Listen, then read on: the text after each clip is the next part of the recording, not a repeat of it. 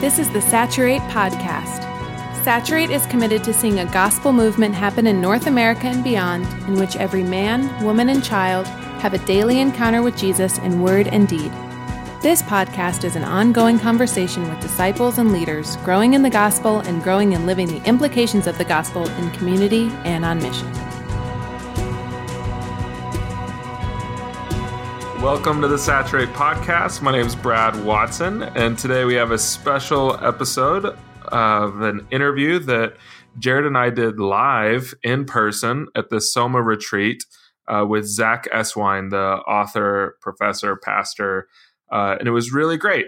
Jared, it was great to be with you in person doing all of that.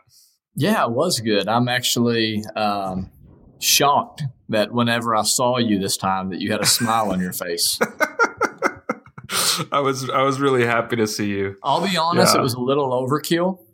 Yeah. The first time that I met you, it was literally like, Brad, what's up? You said, oh, hey, what's up, man? Like, you had just been in LA for 2 months and you were already acting big time. And then this time you were like, Jared! And it was almost kind of like, I don't think that's really you, But I'll be honest, I would rather have the fake nice Brad than the authentic, real, not nice Brad. That's what most people say. Yeah, that's a common experience that people have. After they see the true self, they're like, can you please go back to the fake self? That's what I'm asking for. Yeah, more of that. Right, yeah, like in my DNA groups and stuff, it's like, hey, can you just go back to being like that jovial pastor person and not the one with all your problems? Yeah, no, it was, this year was a good retreat. Soma retreat, San Diego. Rain the whole time. Yes. But it keeps getting better, but outside of the weather. Yeah, we got a chance to eat dinner together, which was great. Got a chance to meet your lovely wife. I know. She's pretty sweet. She's pretty nice. Yeah, Mirella. Am I saying that right? You're right. Boom. Nailed it.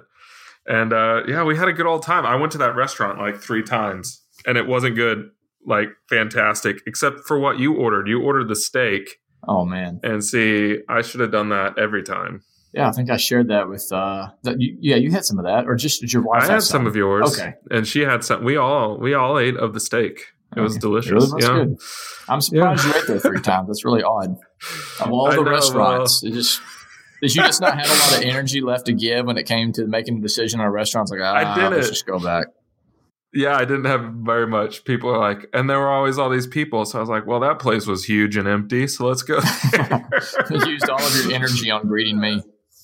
I did. There was not much left after that. And it's amazing, this family of churches that's getting so big. There were I don't know, felt like hundreds of people there. There was a lot of people there. That's great. It was a lot of people, a lot of hanging out, a lot of fun. Yeah, and in the middle of it, we got to interview Zack Eswine, which was kind of a treat. It was also great just interviewing him because we interviewed after he'd given a few sermons, and everyone was there watching us interview him, and we took some questions from the crowd. But it was fun to hear people's responses, because normally with the podcast, we just are talking in our closets by ourselves. So that was pretty cool just to hear people's and oh wows and then laugh. That was fun. Yeah, it was great.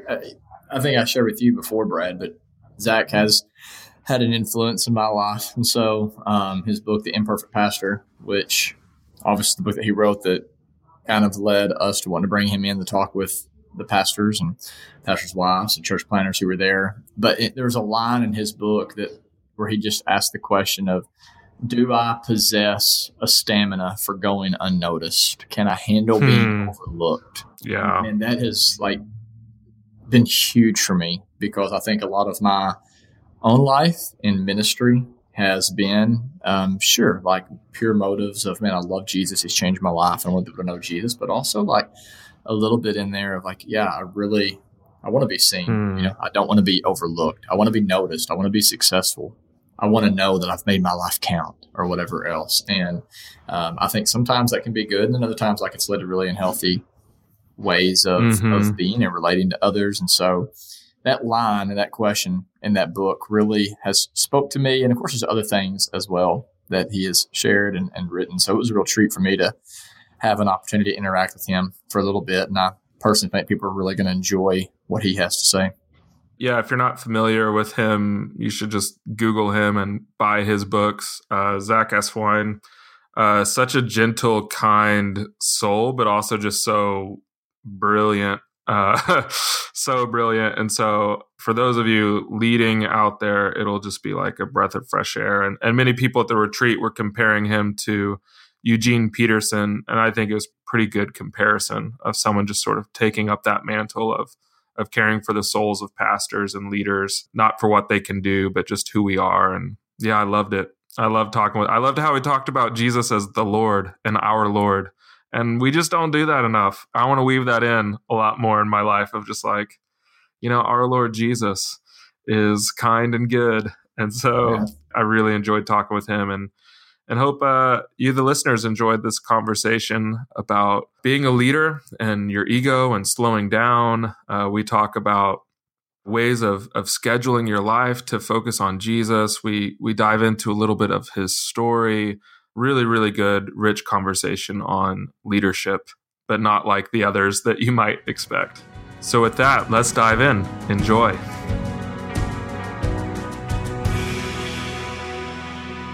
Have you guys been blessed by Zack so far? It's been encouraging to y'all. So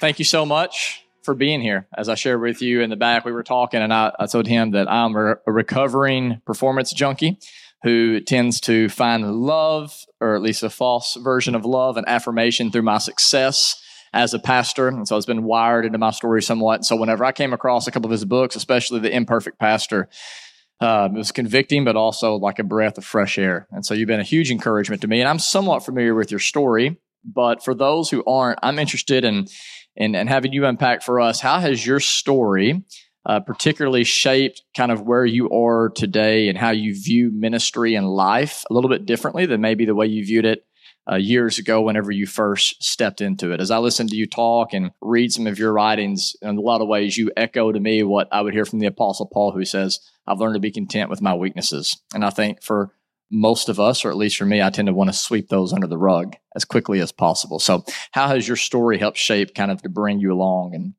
and that philosophy and view of life? Well, my life had to implode. So otherwise, I don't think I would have been teachable to what we're talking about. I would have wanted to be. I would have tried to be. I would have talked about it like I knew some of those things. But I remember being interviewed for a book I wrote and an award it received, and being interviewed for that. And I gave that interview in my, pajamas, in a Benedictine retreat house out in the middle of nowhere, Missouri. I was in the room called the bathroom, and but I had been crying my eyes out. I had lost about 30 pounds and was losing hair. Goodness. And I'm giving that interview, which is still online. And to hear myself say good things that were helpful, knowing where I was, is a frightening parable for me. That somehow I had gotten to the point of really being able to give my gifts without offering myself. Because if I had done that interview live, I would have had to cancel it in person or completely fake, my life. And somehow the technology there allowed me to veil it even more. And in the mystery of God's providence, like we were getting at, no one's immune. The fact that God blessed people through that interview doesn't change the fact that I'm a mess in a retreat house. And that stuff goes together. And so I think I would have bought into what a lot of us have bought into, because the ministry, because he's answering prayer, bearing fruit through the gifts he gave me, that must mean I'm favored. Rather than that means he's committed to ministering to his people through the means and gifts he's given. And I got that stuff confused. I think, without having to do that. So the long end and short of that is that, my wife of 15 years walked away from the Lord and walked away from us. And I became a single dad with primary care of my 3 kids overnight. And a number of people who saw me as an up-and-comer 2 weeks earlier, or disappeared. It was just me and the kids in the dark trying to find some sunshine. I think, and having to take a long look at myself, as well as being the recipient of those kinds of choices, and eventually being in a local ministry context as a single dad with 3 children. Someone called one time, can I meet with you? Can I meet with you? Or there's a lot going on in my life. And I said, I can. I'm in the parking lot at the school. I'm picking up one of my kids. I have another one in the back seat. One's at home. I say, I can call you tonight after 8. I can call you tomorrow after 8. Or 2 days from now, I can meet with you pretty much any time during the day. And that's because when I get my kids home from school, we got dinner, we got homework, we got baths, we got all that kind of stuff. And by the time they go to bed, I can call you. That's what I'm saying. Well, that person was irate, just really angry, talking about how unavailable I am as a minister. And I think if I was in that position, I probably would have rearranged everything in my kids and in my family to keep that person from being irate, to make sure they knew the quote-unquote comfort of God. Yeah. When the truth is, the issue they were talking about was a 15-year-old issue. And they have a whole community of people. And I just offered 3 times of availability to be a part of that. The person wasn't in danger and it wasn't an emergency. I think the biggest change has happened is by the grace of God. Something actually did change, that I don't bend our family or our church for one person's demands. I would have done that all the time before. And I don't now. They can leave. It's okay. They can leave. I don't mean that callously, but part of discipleship is learning to wait. And if you can't wait 4 hours with community before you get to me, there's just deeper problems there. And if I keep bending everything so that you never have to feel uncomfortable, you never have to wait an hour, I'm not helping.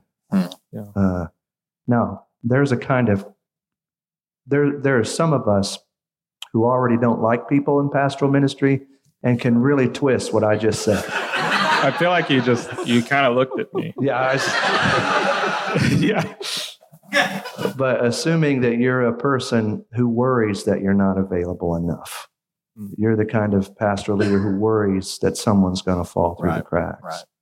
I'm trying to say for you, to offer 3 times that in a community apart from yourself that invites someone to wait a little bit, you're not being unfaithful. You're being faithful to them and faithful to whatever, in this case, my kids and whatever it was. But I don't know if I would have learned that. I'm ashamed to say, without the hardship of it. Yeah, that's so good. I think one of the things that often seems to take place is that we get comfortable as leaders being used and using other people, like that dynamic where you were just talking earlier about how we're creatures, like created and to marvel at that we're the image of God, that shows us something about God. Yet in leadership, we kind of twist it really quickly and just think, how can I use these people? And I like that they're using me. Like, I like that they're calling me and they need me to comfort them. Yes. Like, how awesome is that? They really need me and I really need them to need me. How do you, as you've cared for pastors and even in your own life, how do you get through that, if you can relate? Yeah, not quickly. Because the brutal thing is that we're talking about something other than love and liking it. and which is to say we're talking about something sinful. Yeah. And that's all brutal. So it's not quickly, I can use you to leverage my platform and never have to love you. You can use me for my gifts without having to love me. Mm-hmm. And in that, we imitate our sexual culture. Mm-hmm. We imitate our relationship culture, friendship, which benefits without commitments. And so so a phone call in the parking lot with the kids is inviting that person who's calling to, in their need for my care, to love me and my care for others. They'll have to do that. Yeah. But they haven't been trained to do that. I mean, if you don't like your bank, you leave it. Right. If you don't like a menu item, you send it back. Half-calf latte with soy, and you gave me 2%. Send it back. So without even being a curmudgeon about it, it's just in there. Right. So when folks say it's a consumer culture, we're just really deeply impacted by it. Mm-hmm. So how we get through that is going to have practices in the life of a church that is disruptive. Totally. So an example would be a person comes and says, I would like to be in a home group. We call them house groups. They're brand new to our church. I'd like to be they visited 3 times. I'd like to be in a home group. It's got to be on a Tuesday or a Thursday night. Yeah. Has to be at 7:30 p.m. Must have childcare. Has to be in South County. They've just ordered their latte, half-calf with soy. Yeah. They don't know they've done that. Yeah. But that's exactly what they just did. Mm-hmm. And earlier in ministry, I would have mobilized, I would have created, I would have volunteers, I would have had all that to meet that particular order. Now I don't. Why would I do that to committed people for someone I don't even know if they're going to stay? Right. So these folks are invested. That person's not. Right. So I was backwards. Mm-hmm. But what that means is that person might leave because I'm going to make a relational move and say, so glad you want to be a part of home groups. That's a heartbeat of what we do around here. Our next one starts in about 12 weeks. We'd love for you to be with us. Actually, we usually say just hang out with us for about 6 months before you join or anything or do anything. Mm-hmm. So we'd love just to get to know you and you can get to know us. I'm happy to get some coffee, and we got a newcomers lunch coming up on Sunday afternoon. And can that person wait? Because it's not immediate gratification. It's an invitation to a story. So the practice is that I wouldn't have done before is I'm not going to mobilize everybody for that one person, and I'm going to make a relational move. And if the person wants to leave, I'm going to let them. Yeah. Wow, that's so good. And that's hard. Yeah.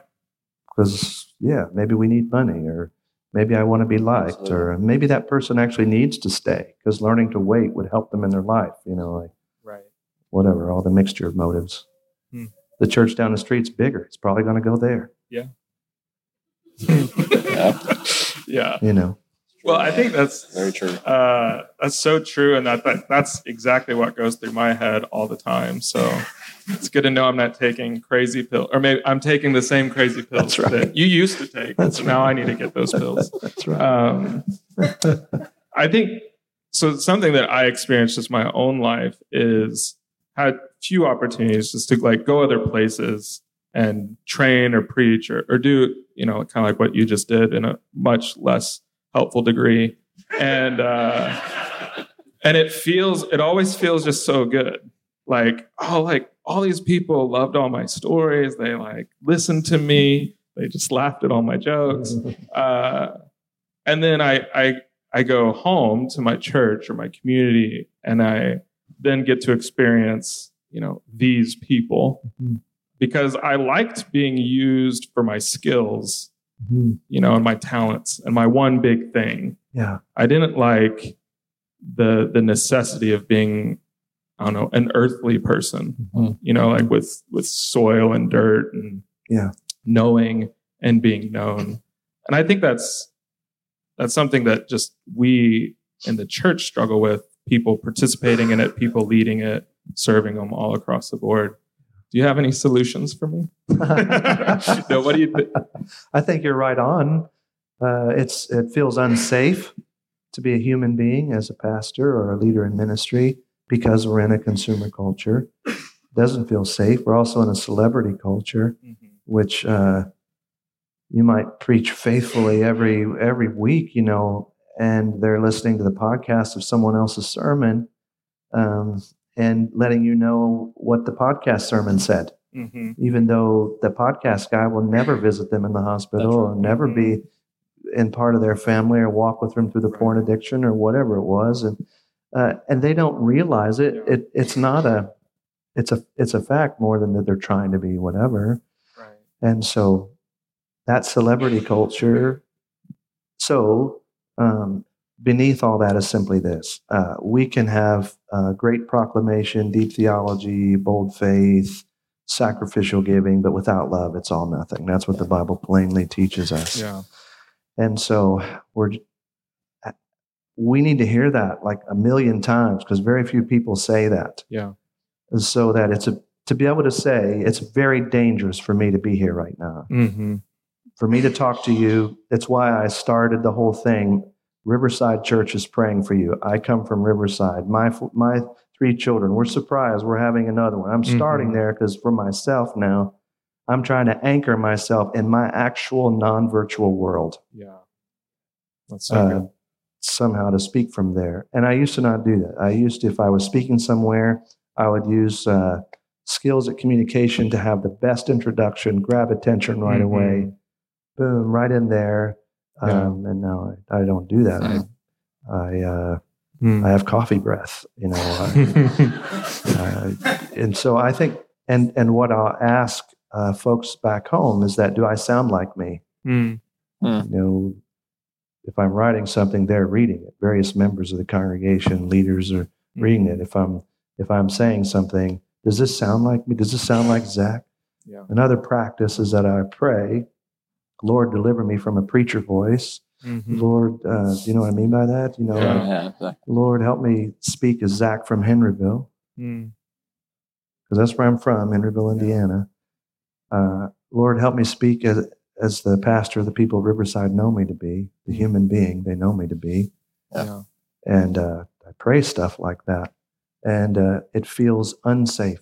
Yeah. Because some folks are going to think you're weak or overlook you.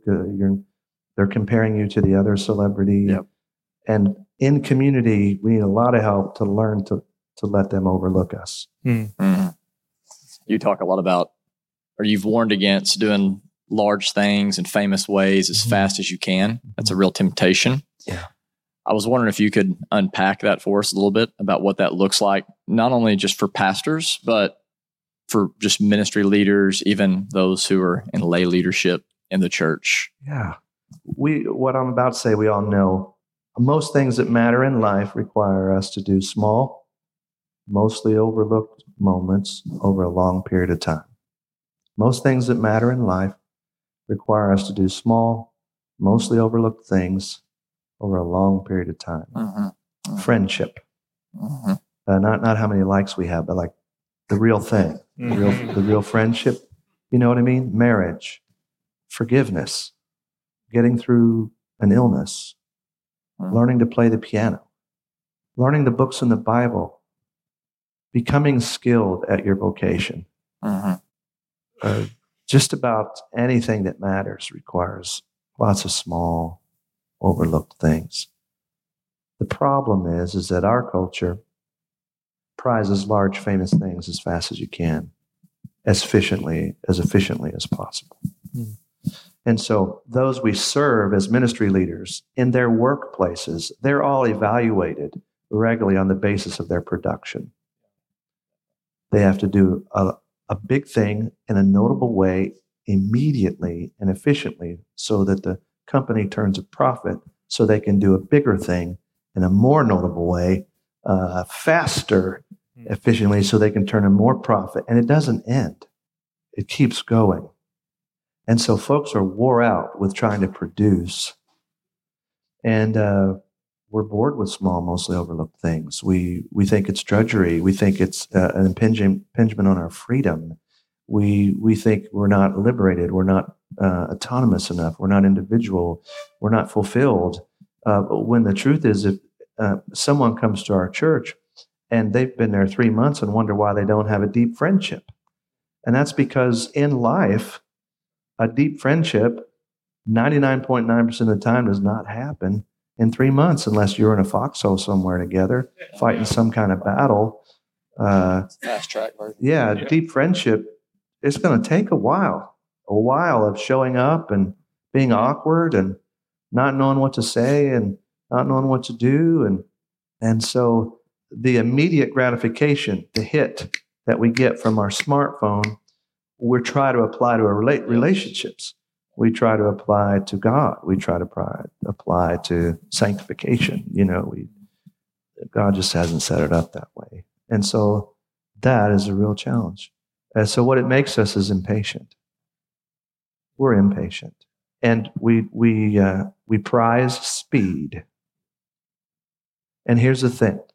The word haste in the Bible is almost always associated with folly. You can look it up. We're all adults, and you don't have to take mine. Just look it up. Search, haste. And it's almost always associated with folly. So here's a practical thing for church leaders. I'm trying to give you some practical stuff. Yeah. So every time we meet as leader, here's the secrets of the trade. Nobody listen. We got it. Every time we meet as leaders, we've learned to rehearse a number of sayings together. And one of them is, most of the time, hurry will not help us. That doesn't mean cowardliness, but haste is almost always a foolish thing. And so what we'll say is this: there's emergency room decision-making, ER, that values immediacy and relief. There's boardroom decision-making, BR, that values quantity and efficiency.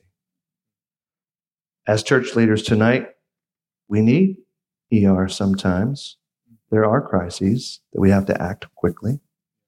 We do have budgets. We are a 501c3.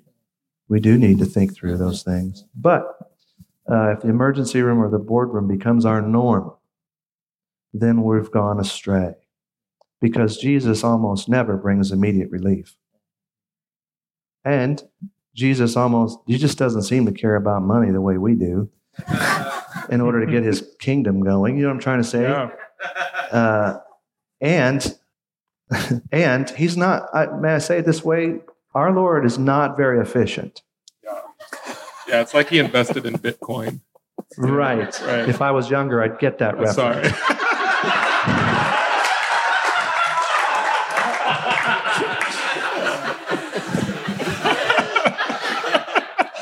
So here's the thing. So if you remove immediacy and relief, quantity and efficiency, what do you have left? Yourself.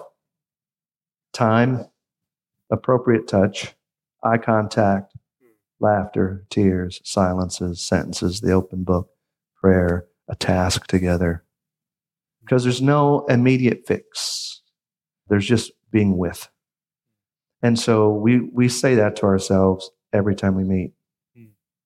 Because I was worried that was redundant, but our core leader said we have to hear that every time we meet. We don't hear it anywhere else. And what happens is we just say our businesses, any meeting you've been to this week really matters in your vocation, but the one we're doing tonight has a different bottom line. It's an apple and an orange. That's so good. One more question from us, and then we'll turn it over to everyone else. Something that you mentioned as you were teaching was about rhythms of rest and work, and how it's a biblical pattern. It's the story of Scripture. It's how we're wired. It's how we're made. I'm always just very curious to know how people live out that. I think it's a very common thing to say. We should all Sabbath and rest. Let's do silence and solitude. Yeah. I'm going to tweet about it. What does that look like for you? Because Duke introduced you. You're an adjunct professor, you're a pastor in St. Louis. Yeah. You have a diverse collection of people in your body. You have children, all of that. Well, so the moment I'm in right now is not sustainable. And so our core leaders and my family are all in it together. So it's the pastor-teacher hybrid that we're doing. I'm saying that's not sustainable. I don't want to go back to an old way of life that I once knew. I'll need community to help me discern these kinds of things. And that's what's happening. And so Sabbath is the question. So that's the first thing. We're in a moment that's not a sustainable one. Okay. Thanks for saying that. Yeah. So you could have answered, well, this is how I do Sabbath, Oh man. Yeah. Yeah. So I feel like to confess what I'm doing right now isn't sustainable. Yeah. Is a kindness. So I need community. Those folks remind me, Zach, I'm afraid I'll do the old thing. And they've said, Zach, number one, you would have never said you're not in a sustainable moment. Number two, you wouldn't have invited anyone in to tell you what to do. So I'm like, oh, okay. So I guess I have changed because I feel like I've not changed. Like, oh no, here I go. The question is rest. But the on this little moment here, there's this movie called The Natural. It's a little older. It's really good. Yeah, okay. It's Robert one of my, Redford. Yeah, Robert Redford. What a man. One of my top 5. Oh, really? It's one of my top 5. Wow. Okay, anyway. What's number 1? Yeah. I have to think about that. So the movie, the baseball player, Roy Hobbs, makes some mistakes, gets a second chance, tempted, chooses rightly, movie ends happily. But the novel that the movie is based on does not end that way. The novel is the baseball player makes mistakes, gets a second chance, makes the same mistakes, loses everything again. Good novel. Yes. That's probably why we don't know about it. Yeah. But that really scares me. So I think about that a lot. And in terms of practices of rest, they're about to change because we're going to have a baby in the house. Oh, absolutely. So that, that's going to change. But I'd say the key thing is this. For me, I need to go no screens. I need to have a time where I'm not going to check my email. So my day off right now is Friday. I'm not going to check my email. If it's an emergency, they'll call. Well, 30 minutes into that, I'm reaching for the phone. Hour and a half in, I'm still reaching for the phone. And I think, I am really addicted to this thing. It's a habit. 4 hours in, I'm worried about all the emails I'm going to have tomorrow morning. I'm telling myself maybe there is an emergency and they didn't call. And then 8 hours in, I'm at rest. A different way of rest. My brain has rested. There's always biological studies, physiology studies. I have a hard time doing that. It's not a biblical mandate. You don't have to go out. There's no Bible verse. But for me, as a way to try to practice, I have to let my brain rest. Another thing is that a 1 day in 7 rest for me means trying to sleep without guilt if I can find it, watching some kind of old movie, being outside, doing something with my hand, trying to not study something, not teach something, not write something to teach, trying to actually be just a human being, resting from my particular work. If that is somewhat happening, by the way, I do that on Fridays because that gives most of the time Thursday night and Saturday morning. So Thursday, I should back up and say I'm home every night around 5. I'm out for meetings 1 night a month. I would never have done that before, not realizing I can make my own schedule. It's kind of a plush job. Yeah. Yeah. No one's writing that book. That's right. Make your own schedule and choose your own vacations. Yeah. So there's a way to do that. Like language in our house is, this is Dad's meeting night. The kids know that. Jessica knows. Everybody knows what that means. So I just try to schedule all evening stuff on one big thing. So that if there's, and I don't lead any, I don't know if this is any good, but I don't lead our men's Bible studies. Even as a solo pastor, I didn't. We equip volunteers to do that. And so I'm not at a lot of, when we had a building program, I would show up. We had like eight teams moving into a building from a school. We had like 8 teams. They were led by everybody. I said as elders, we have no opinions. We don't care if the carpet's blue or red. We don't care about anything but shepherding people through the decisions they make. And so that meant I would show up at a meeting for 15 minutes and then leave. And it meant that our church doesn't look anything like I may have done it. It's just that I felt that because I'm a pastor, it doesn't mean my favorite color is now divinely appointed. Right. That's good.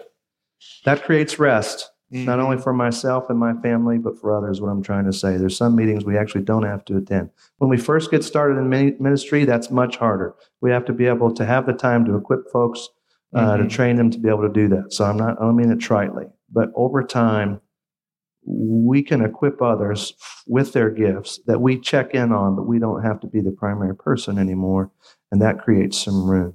Yeah. Finally, I write about this of 4 portions of a day, and that is in the morning, the afternoon, the evening, and the night watches. And when the morning ends, I try to say, Lord, the morning has ended.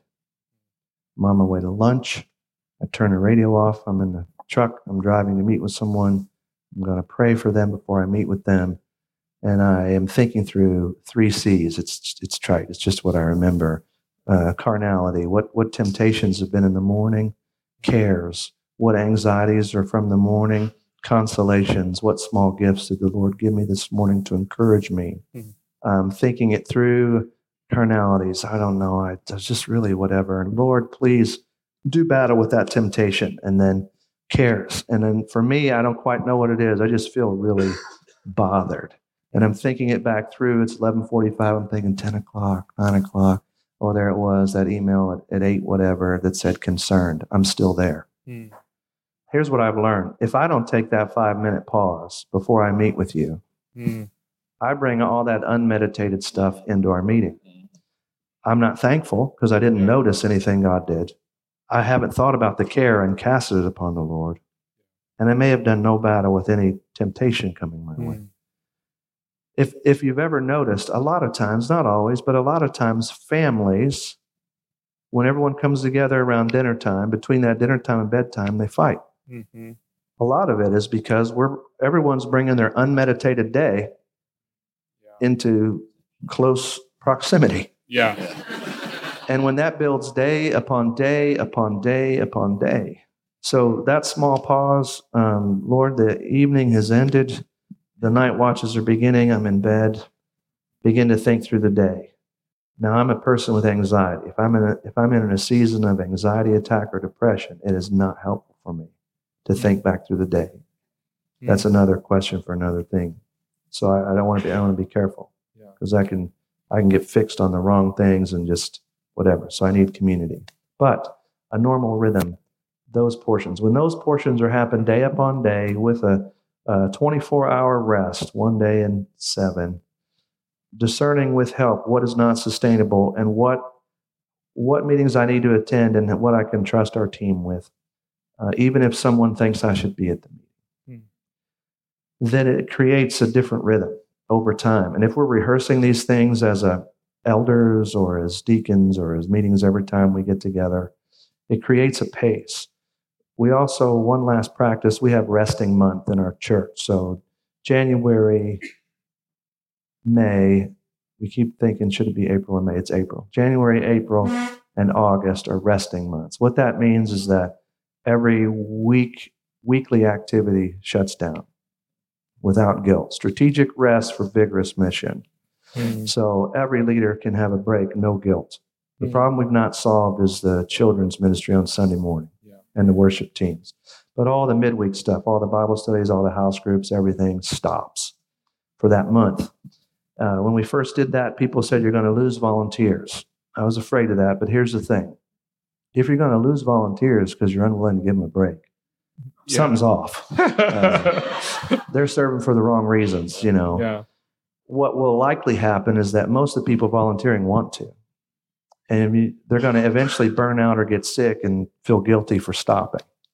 So if you just build in this teaching of work and rest in the fabric of your organizational part of your church, it gives you a way to talk about it on a regular basis. And people didn't like that at first. All kinds of pushback to have a resting month. That's because I didn't teach well. And so I had to do a series on what is work, what is rest, what is laziness, what isn't laziness, all that kind of stuff. And then now people are very thankful for it because leaders who are really committed have a break with no guilt. And then they come back at it. With vigorous mission. With vigorous mission, yeah. That's kind of muddled, but there's some practices having to do with rest. Yeah, that's good. Thanks so much. That's very good. Yeah. Well, I could ask a lot more questions, but I'm going to let other people talk as a new rhythm I'm trying to practice. Amy has the mic. She's right over here. So if you have a question or comment, not a sermon, but if you have a question or something like that, raise your hand. She'll come to you. Wait for her to get to you before you ask your question. Know that Jesus is our guide and the Spirit is our guide, but what have been some practical guides for you in your spiritual life? Some mentors, books, moments. You talked a lot about creation, seeing God in creation. You read Jonathan Edwards, but just kind of wanting to hear from a Reformed evangelical, what has been your journey of seeing God in those things, and what have been some helpful perspectives that you have received along the way? Thank you. That's a great question. I laughed because part of my answer is I've read people who are not evangelical or Reformed, and they've been some help to me. Wendell Berry is one, a farmer, and Henry Nouwen is a Catholic priest, has been a good help to me. And that has led to Desert Fathers and Mothers, whom I don't agree with theologically in various things, but I'm very helped by the language they give. Those were people, that monastic movement, for all the ways I think we would bring, I think, hopefully love and critique. Those folks are trying to figure out how to stay in one place over a long period of time. And a lot of us as ministry leaders, that's what we've signed up for. To be in a place for a while, a shepherd on the same hill with the same sheep week after week. And so I went looking for who writes about this, who talks about how to get somewhere by staying put. And so that has led me to some of these folks who are outside of the stream that I'm a part of, but maybe because they're using language that's different from what I'm accustomed to. It's been helpful, even though I don't always agree with everything they say. So that's been real helpful. Trying to read poetry has been helpful because it slows things down and requires a different way of knowing that's different. Within Reformed theological, and I should say C.S. Lewis as well, in some different ways, but Reformed theological world, there's a professor, a mentor named Jerram Bars. He's written a handful of books, The Heart of Prayer, Evangelism According to Jesus, but most of us who are impacted by him aren't impacted because of his books, but because of his life. And he's the one who said, when I asked him, Jerram, why haven't you written more books? We all just wish you'd written more. And he said, I just enjoy my garden too much. That's so good. So being around folks like that, or a mentor named Bob Smart, who's just been a pastor in a place for a long while, in a place called Normal, Illinois. And then, of course, the readings have been what you'd expect. Jonathan Edwards or John Calvin. I'm really thankful for Augustine, really thankful for Charles Spurgeon. I have been recovering. Where are resources within our Reformed tradition that talk about pace or rest, and I'm gradually finding those. And so, for example, Matthew Henry's book, Meekness and Quietness of Spirit, he talks about what he calls a Sabbath heart. And that is we are cultivating an inward quiet, not because circumstances will change. They won't. Circumstances will still swirl. People will still come at us, all the kinds of things, but we've slowed down inwardly. So we respond differently. Or Richard Baxter, his little book called Converse with God in Solitude. It's a marvelous book. He's meditating on that verse in the book of John where Jesus says that all of his friends have deserted him, but he is not alone. It's remarkable. And so meditating on that, reading things from Charles Spurgeon about what he calls quietude. How that Prince of Preachers, quote unquote, said that learning quietude is better than preaching. Because out of the heart, the mouth speaks. That's right. So I'll just say listening preacher, but he's just getting at, in order to speak, we have to have first done business with where that speech is coming from. And we can get to the place where it's been so long since we've been quiet, we're just offering secondhand thoughts from anywhere. And Spurgeon, the Baptist preacher, warned about that, John Calvin talking about, in the Institutes, talking about our propensity to interrupt God. God's trying to speak to us and we keep talking so much, we can't hear him and no one else can. And him saying that silence is among the most treasured parts of a Christian's life.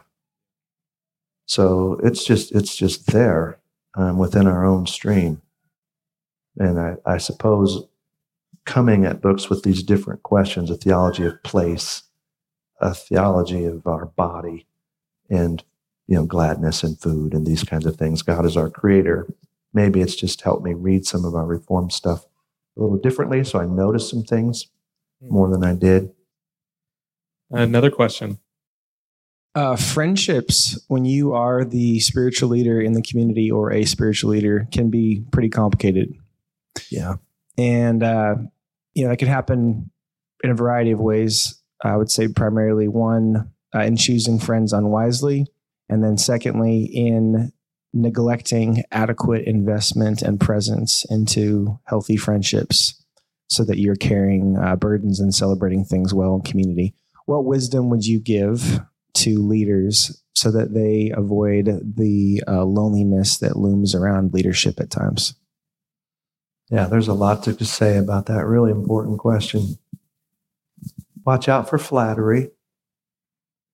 The idea of we chose the wrong people. I've just done that. And we all do. Oh my goodness, maybe they'll be our friend, and end up realizing that, number one, they just wanted an in with the pastor or the pastor's wife or one of the pastor's kids. Or number two, they actually had a celebrity mindset. They were in awe of you, wanted to spend time with you because you're the guy and you're the lady, the first lady or whatever. They don't know that. And the first time you sin, I mean in the sense of you were irritable. You were in relationship and the dog barked and you about kicked the dog and it was right in front of them. And you have to say, I'm sorry. They don't have a category for it. And they not only leave, they attack. Because you should be better than that. You're a man of God or you're a woman of God. I thought you were this and that. And all of a sudden they spew all this stuff on you. It's in the name of God and the Bible. What it is it's American cultural celebrity that's been entangled in there. And they bring it. They didn't know they were required to love a human being. And so I'm saying all of that because that makes us really gun-shy or, really hesitant to reach out. Others of us struggle in a different way. We're hanging out with people and putting it on Facebook. And so other members of the congregation see that they're not there. And there you are smiling with so-and-so. And we're in house group together. You guys were invited. Why wasn't I invited? We were having a baby shower coming up. Some people want to have a baby shower for my wife Jessica and our new baby. And part of the stress is figuring out who to invite and not to invite. And when we gave the invitation, because we would want to invite everybody. But it's kind of an intimate thing with a baby shower. And, and all that stuff. And some people wouldn't. They care about you, but they wouldn't want to come because you don't have that kind of relationship. And if you invited them, suddenly they'd feel pressure. The pastor and his wife invited us to the baby shower. Now we have to go, it's this whole thing and it feels like this whole game and you're just starting to spiral down, And so we we're actually saying on the invitation, there are many more people we wanted to invite. But as you know, we have limited space. Please don't post anything of this shower on social media. And we will actually say that to the folks who are there. Why? Because all of a sudden it'll seem like there's in and there's out, and there's in crowd and out crowd and the favorites. And so others of us need to be more aware of that than we are on that side. All of that put together means, man, how can you ever know anybody as a pastor, or a pastor's wife? Well, you can. You really can. We just have to slow down. So the church I serve now is unusual because we've been through thick and thin. They've seen me at my worst. If I have an anxiety attack on a Saturday night, I'm calling an elder. My wife's already asleep. I don't want to wake her up again. I'm in the midst of a panic attack. Can we just talk about nothing? Now it's 12:30, and I'm saying, I don't know if I should preach in the morning. Zach, I don't know if you should. What do we do? Well, there's that seminary student. We know he works a late shift. He's a faithful man. We appreciate his preaching, and that's exactly what we did. I called him on the late shift and said, dear brother, do you have a sermon from school you can preach tomorrow or something? He was earnest and stayed up through the night and prepared a new message and blessed our congregation. Man. That's cool.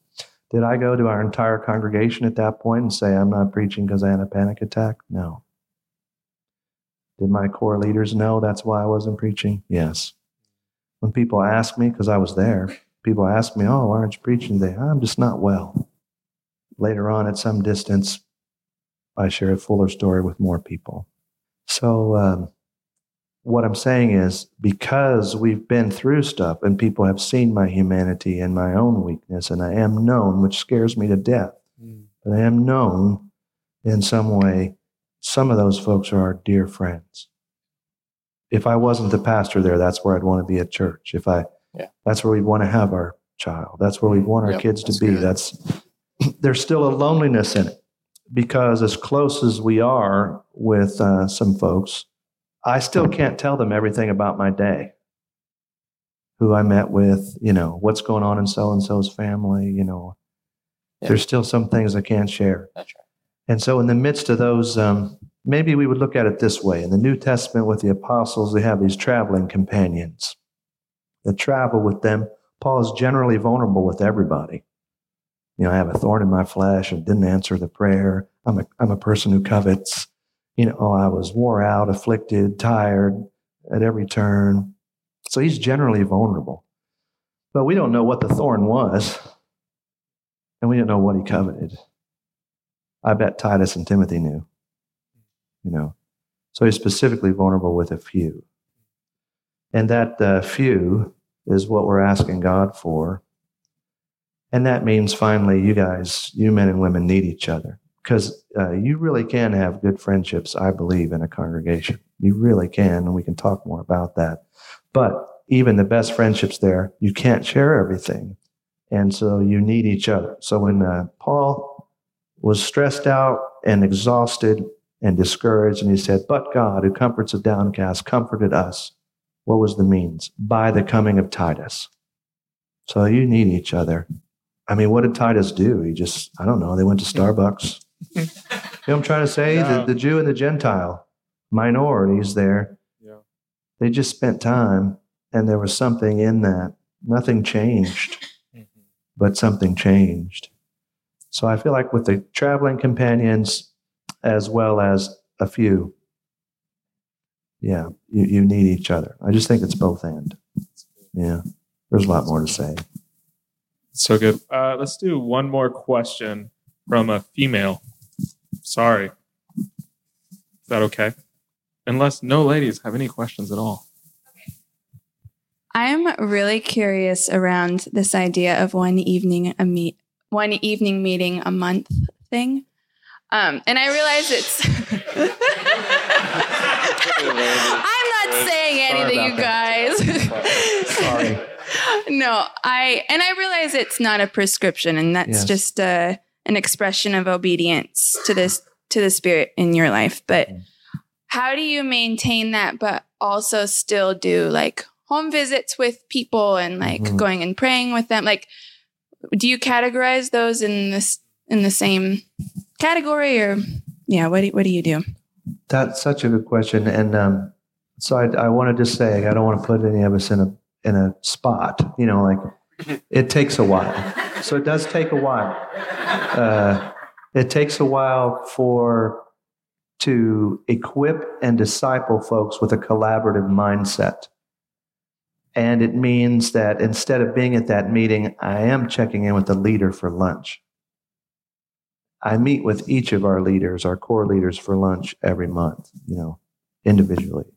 So there's more relational stuff that way, which frees up the evening. But as that happens, when the time comes where you're able to gradually do that, here's the benefit of the one night a month, or you might say 2 nights a month. Here's the benefit. It allows you room to meet with people who can only meet in the evening, but they have to honor your schedule the way you're trying to honor theirs. So if my night is Monday nights, that's when I can meet with someone in the evening. This Monday night's full, the next one's full. I can meet you 3 Monday nights from now. I could meet with you during the day 2 days from now. They'll say, no, I can't do that. Okay. So we feel inaccessible, but actually we're not. They're as inaccessible as we are. It's just, we're collaborating with their calendar, and we're asking them to honor ours too, not callously. Again, I'm talking about pastors who feel like they're letting people down, so it allows for that in a structured way that the whole family knows. That's the way it goes. So it doesn't pop up out of the blue and it's random this or that. By doing that, gradually then, an emergency is an emergency. Does that make sense? So here's an anecdote. I was at my wife and I coached our son's basketball team, YMCA. This was a few years ago. YMCA basketball team. It was the end of the year party for the entire team. We were all there. Everybody's getting awards, all that kind of stuff. I get a call that a young couple in our congregations rushed to the hospital. A 3-month-old may have died. I'm sorry to mention that because that may touch some of us here very deeply. I leave that party. It's my son's party. I leave the party. I get down, I look him in the eye, buddy, I need to go. There's an emergency and they need a pastor. Okay, Dad, I love you. This is a great party. I tell these people, sorry, I need to go. I go, and all of what that is what it is. I feel badly later. And my wife, Jessica, says this, he's fine.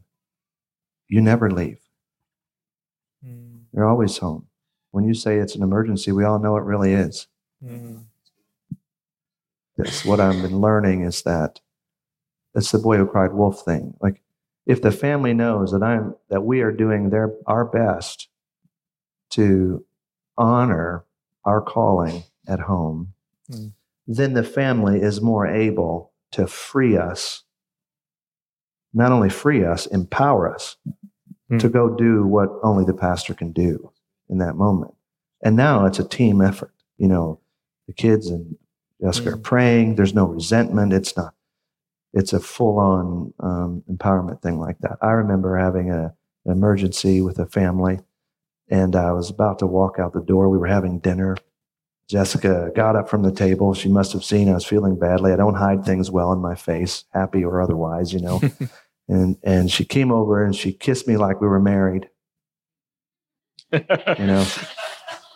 And she said, Zach, she looked me right in the eye and she said, you are a son of the king. Go get him. I felt empowered to go out and face that. Does that make sense? So it takes a while. It builds in structure that guards the family. We really don't have to be out as much as we think we do. In a non-trite way, I mean that. And as we move in that direction, building in that kind of thing, it lets an emergency be an emergency. And I think then the family is all, barring other issues going on in our family, I think most folks are glad for what we do. when we were first together, they were glad to be in this together, and so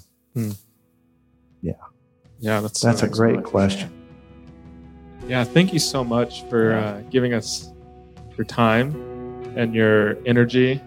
That took a lot to get to here and then to share with us for 6 hours. Thanks so much. So thank you so much. Thank you. Today's podcast was edited by Ben Fort, and our theme music is written and performed by the band Mopac. Saturate's hope is to see one missional community for every 1,000 people in every city as we see the glory of God fill every person, every place, and every church. We participate in this vision by curating resources, training, coaching, consulting, and many more ways. Find out more at saturatetheworld.com.